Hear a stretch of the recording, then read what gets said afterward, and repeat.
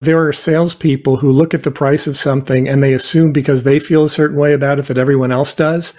And they tend to want to justify the price where the other person might be thinking, yeah, no, that's fine. It's not a problem. And so it's very important for us to get over ourselves in some ways and not impose our way of thinking on the other person. Find out what's in their minds. How can we help them? And then follow through on doing that. Increase sales, improve margins, and grow your business. Guaranteed. Top secrets of marketing and sales. Now, David Blaise. Hi, and welcome to the podcast. In today's episode, co-host Jay McFarland and I will be discussing the idea of brute force selling. Welcome, Jay. Hey, thank you so much, David. I know we've talked about a lot of different issues, generating leads and those types of things. I'm very anxious to talk about this brute force. When I hear it as a customer, I'm like, brute force selling, what exactly do you mean here? Because I might want to run away from it. Yeah, well, I'm not really here today to advocate for brute force selling. Okay, so definitely not my first choice, but it seems to me like there are so many people, so many industries that tend to engage in it that I thought we should probably have the discussion. Yeah, I mean, nothing could be worse than chasing potential clients away. I think there's a fine line between brute force and still trying to help customers understand the importance of your products and using good sales techniques. It's really a fine line, isn't it? It is. There's definitely a balance. And I think there's a big difference between persistence and brute force selling. But to get to the core of it, I think one of the biggest problems that a lot of small business owners and salespeople have today is that they think in terms of selling. I have to sell this product, or I have to sell this idea. I have to sell this concept. I have to sell this customer. I have to sell being the main thing. When you're approaching someone for the first time with the idea of I have to sell, it's easy to slip into the wrong gear about trying to push what you have onto them before you've even identified whether they have a need, desire, money, budget, willingness to spend, any of those things. When I think in terms of brute force selling, to me, it's often about people who have gotten into sales. They've been given maybe a lead sheet, or in the old days, it was a phone book by their manager and said, go make sales, knock yourself out. And when you don't know how to do that well, then trying to sort of push or bully or cajole people into buying from you becomes the default. So when the focus is just on sales as the first, middle, and end of the process, it's kind of a lose-lose for both the salesperson and for the prospect, also for the company. So it's a lose all the way around. If we can train salespeople on the idea of first determining need, identifying whether or not this person is a good candidate for what we're selling. I mean, we're really just talking about qualifying. And a lot of salespeople and even a lot of sales managers fail to make the distinction between qualification and selling. When we're qualifying somebody, we're not trying to convince or persuade them to buy our stuff. We're trying to find out if our stuff even makes sense for them. And what I've seen over the years is that there are a lot of salespeople who waste enormous amounts of time pushing and trying to sell people who have absolutely no capability even to buy what it is that they're selling, without taking that step back and saying, okay, let's do a little qualification first. Let's find out what this person is dealing with, what sort of help they need, and if I can even help them. If you do that first, then you can find out pretty quickly if somebody is a good prospect for you or not. And if they're not, then rather trying to push them into buying something that they don't want or can't afford, you can thank them for their time and you can actually move on and get in front of somebody who has a much better likelihood of doing business with you. Yeah, so you're not wasting your time. I love this idea. I also think that qualifying them in advance will help you with the sales process because you're going to be able to identify pain points. You're going to build a relationship with them while you're trying to qualify them. And so that can help you potentially close the sale later on. If you just dive in and try and close instantly, you're probably lessening the chances that you're going to accomplish that goal. No question.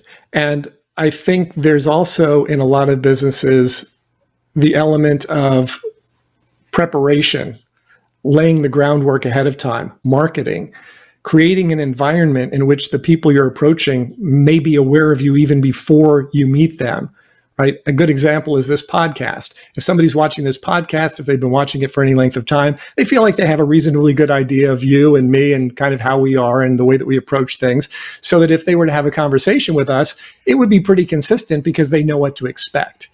If they've never talked to either of us, and I'm just all of a sudden calling them on the phone, calling that same person, hi, I'm Dave. I help people grow their sales and profits. Who are you, right? It's just not ideal from a positioning standpoint.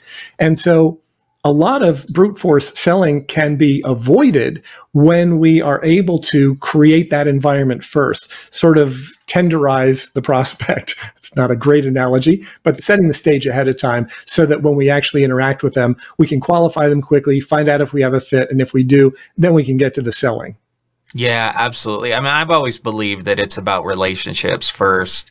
People will be much more comfortable. They'll be much more receptive to hear from you. And I think, even if that relationship is just them watching the two of us via a podcast for weeks at a time, they start to feel like you know each other. And so that's a great segue into the process. If you are cold calling, going through that process of interviewing them, it will build a relationship. If you show interest in them, if you find out what their actual needs are, find out what experiences they've had in the past with purchasing products and those types of things. Yeah.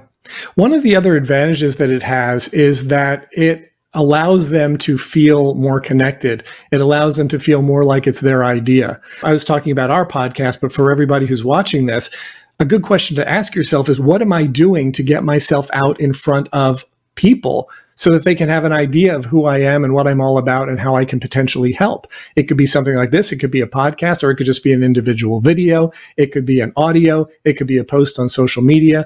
What are you doing to communicate with the people who have the best likelihood of buying from you right now? Because they're out there. And if you don't know them, and more importantly, if they don't know you, then there is zero likelihood they're going to be able to buy anything from you. And I also think part of this is creating a picture of what that ideal customer is. Because how many businesses really know what their ideal is? If you don't know, then you can't pre-qualify to that specific area, right? You're just shooting in the dark, basically. You are. And sometimes what can happen is when you're putting out sort of the marketing or the preparatory material, like what we're talking about here, some people will see it and they'll go, wow, that sounds like that's for me. But then when you actually get into a conversation with them, you find out, okay, maybe it's not a great fit. But you're able to do that in a way that is so much more natural and organic. It's a good conversation to have because you'll ask them questions. They'll tell you about what they're looking to accomplish. If you can help them with it, you will. If you can't help it, you say, well, I can't really help with that, but I could refer you to someone, or here's what I recommend you do. And then at that point, you still have a relationship. Might not be a business relationship in terms of selling to them, but it's a good, solid relationship that somebody will say, hey, you know what? These people were really helpful. I think it's worthwhile to have a conversation with them. So as a result, you can get referral business, and they could potentially put you in touch with somebody who actually needs what you're selling and is able to pay for it.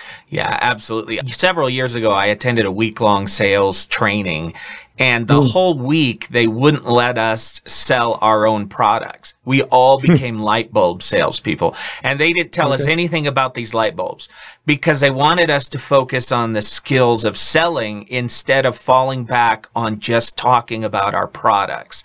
And that's where I think people get caught up. They think that if they just tell you enough about their product and they keep talking about their product, that eventually you'll come around. And I thought it was very interesting when people started to struggle. They started to make up things about these light bulbs because they rely on these things so much. It's much more about the relationship and how you speak to them and how you learn about their needs than your product is, I think. Yeah, I agree with that 100%. When we're focused on product, when we operate a product-focused business versus a client or customer-focused business, we're already behind the 8 ball. We're already in a situation where other people are going to perform better, because you're right. In a sense, the information about the light bulbs is far less important than the ability to establish rapport with somebody, find out if they need light bulbs. I mean, we live in a part of Pennsylvania where there are a lot of Amish people. They don't like having electricity in some areas, right? So they're not going to buy light bulbs. And if I'm focused on brute force selling and I want to sell these light bulbs to these Amish people, it's not going to work out well. And so understanding the relationship, and that really it's a perfect analogy for qualification, establishing relationship, determining need. And when you do all that stuff, then brute force selling in effect goes away, because there's no point in trying to sell something to someone that they absolutely can't use. And when you have these conversations and when you establish those relationships, you don't even want to do that anymore. It's not about, oh, I just want to get this person to buy. It's about, oh, okay, we have a fit or we don't have a fit. If we have a fit, we work together. If we don't, we don't. But there are so many people out there who will want to work with us if we give them a chance, but we can't get to them if we're trying to brute force sell the people who have no interest. Yeah, and I also love the idea of helping the customer come to an understanding that they need your product instead of trying to force them into that understanding, right? It's a hard thing to do, especially if you're commission only. I mean, this is your livelihood and you feel like, you know, I got to get to this and I got to get through this customer.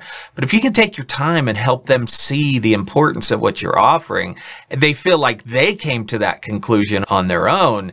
Now you're talking about the ability to close people much more efficiently, I think. I think in terms of speed, if you're talking about trying to make the sale more quickly, then the approach we're talking about will work much better, because you're going to qualify first, which means you'll find out if they're not a good prospect for you. And if they're not, you can eliminate the rest of that process and spend more time in front of the people who are going to be a lot more likely to buy from you. So I don't think it's a one or the other situation where, okay, if they don't need it, I have to push harder. No, if they don't need it, you want to get yourself in front of someone who does, and then that will save you and them a lot of time and heartache. Yeah. The other thing that I've seen happen is, like, I'll call up someplace and I'm ready to buy and you don't have to sell me on it, but they don't take the time to find that out. Right. So now they're going to send me through the same process they're sending everybody through. So we're getting back to the qualification process. You may not need to spend time educating them on the product. They might be ready to go. Figure that out and capture that sale as quickly as possible, or take the time to send them through the whole sales funnel. Yeah. And, you know, there are salespeople who look at the price of something and they assume because they feel a certain way about it that everyone else does. And they tend to want to justify the price, where the other person might be thinking, yeah, no, that's fine. It's not a problem. And so it's very important for us to get over ourselves in some ways and not impose our way of thinking on the other person. Find out what's in their minds, how can we help them, and then follow through on doing that. Yeah, and price is so interesting because, you know, some people might think it's too much. Other people might think it's a great bargain. And sometimes if you charge more for the product, they actually think it's a better product for them, even though it's the same product at a higher price. So gauging their response to that is, I think, so important. Yeah, it is. And just the idea of analyzing what you're doing, examining what you're doing, asking yourself, am I engaging in the type of selling that's uncomfortable, where it's uncomfortable for me, I'm trying to get you to buy and you're trying not to buy? That adversarial relationship just doesn't work nearly as well as when you're able to find out what they need, provide the service, and work with the people who want to work with you and that you want to work with. Everything just gets 100 times easier.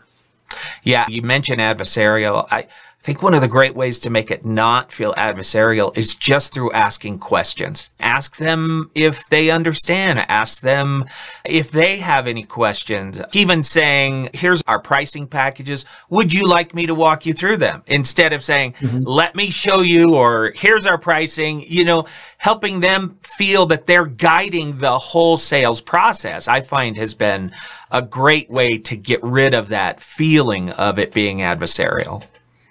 Absolutely. And a lot of what we're going to be discussing this week in the Inner Circle is related to this topic of brute force selling, avoiding it, trying to figure out what we can do to grease the chute, so to speak, prepare things in advance so that it's a better experience.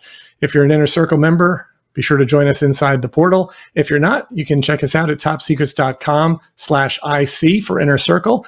Join us for a month, join us forever. It's up to you. But if you're looking to create the types of relationships with the type of people that you actually want to interact with, I think it's a great place for you to start. Yeah, absolutely, David. I love that you're sharing this information. I think you're going to help people increase their sales, build better relationships with their customers, and get rid of that adversarial feeling. So thank you so much for joining us today. Thank you, Jay.